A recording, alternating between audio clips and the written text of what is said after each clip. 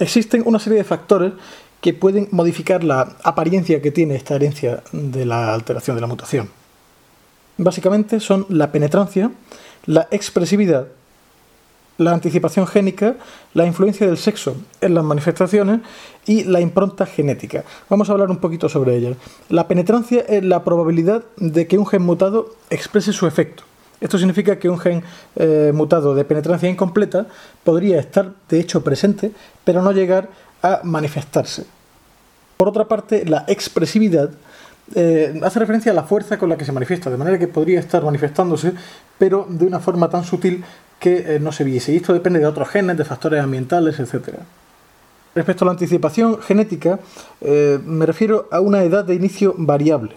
Puede ser que la persona que estemos estudiando parezca sana y de hecho no lo esté, vaya a padecer la enfermedad, aunque todavía no la esté manifestando, no la padezca. Por otra parte, como hemos dicho, hay una influencia de género, de sexo en las manifestaciones, de manera que podría ser que la misma alteración tuviese una manifestación distinta en un hombre y una mujer, y la impronta genética, que es la importancia que tiene en la manifestación de la enfermedad el hecho de que el origen de dicha mutación sea del padre o de la madre. Mencionaré también que hay un par de factores que pueden llevar a confusión, que son la pleiotropía y la heterogeneidad génica. La pleiotropía es la posibilidad de que un gen alterado produzca múltiples alteraciones en el fenotipo, en el aspecto. Pleiotropía. Un gen, múltiples alteraciones. Y por otra parte, la heterogeneidad génica produce que diversas alteraciones genéticas pueden llevar a un mismo fenotipo, a una misma apariencia de la enfermedad.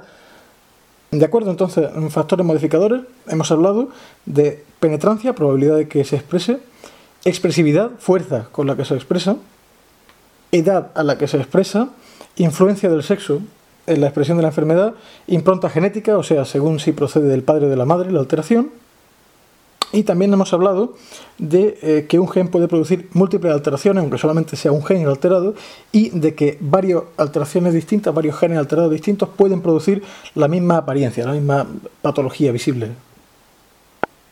¿Y cuáles son las consecuencias fisiopatológicas de una enfermedad monogénica? Bueno, pues siempre se altera una proteína o se modifica cuantitativamente su expresión, ¿de acuerdo?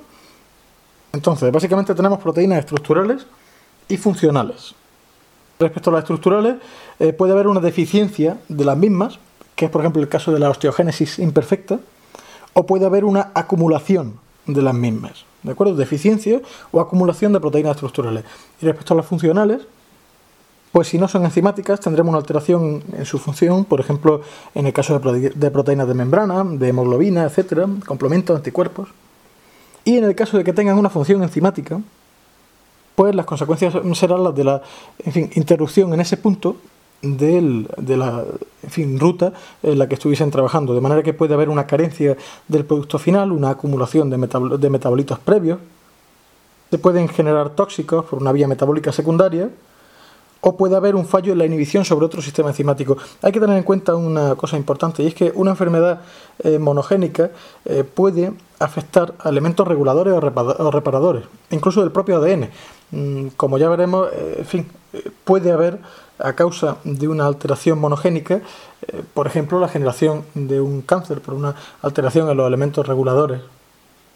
Respecto a las enfermedades poligénicas, bueno, simplemente voy a decir que se deben a la interacción de diferentes genes y además factores externos, por tanto tienen una herencia bastante más compleja que la que se ha descrito para las enfermedades monogénicas, y hay que decir que estas alteraciones son muy frecuentes. El último de los tipos de enfermedades genéticas que vamos a ver son las cromosomopatías, es decir, alteraciones en cromosomas. Son observables en el cariotipo de la persona. Las causas fundamentales son la fragilidad de cromosoma, que es hereditaria, noxias externas como radiaciones, químicos, infecciones, etc., y la edad paternal avanzada, ¿de acuerdo? Fragilidad cromosómica, agentes externos y edad paternal avanzada. Pueden ser estructurales o numéricas. Estructurales como deleciones, adiciones, inversiones, translocaciones, etc. Y numéricas, como las poliploidías, que son más de 2 juegos de cromosomas, que suelen cursar como abortos espontáneos, y las aneuploidías, que son más frecuentes, las que lo que hay no es un juego completo de cromosomas alterados, sino uno de los cromosomas está numéricamente alterado. Por ejemplo, monosomías, trisomías, tetrasomías, etc. ¿De acuerdo? Entonces las alteraciones de cromosomas pueden ser estructurales o numéricas, y dentro de las numéricas puede haber poliploidías, o sea, más de 2 juegos completos de cromosomas, o aneuploidías, o sea, modificaciones numéricas de uno de los cromosomas.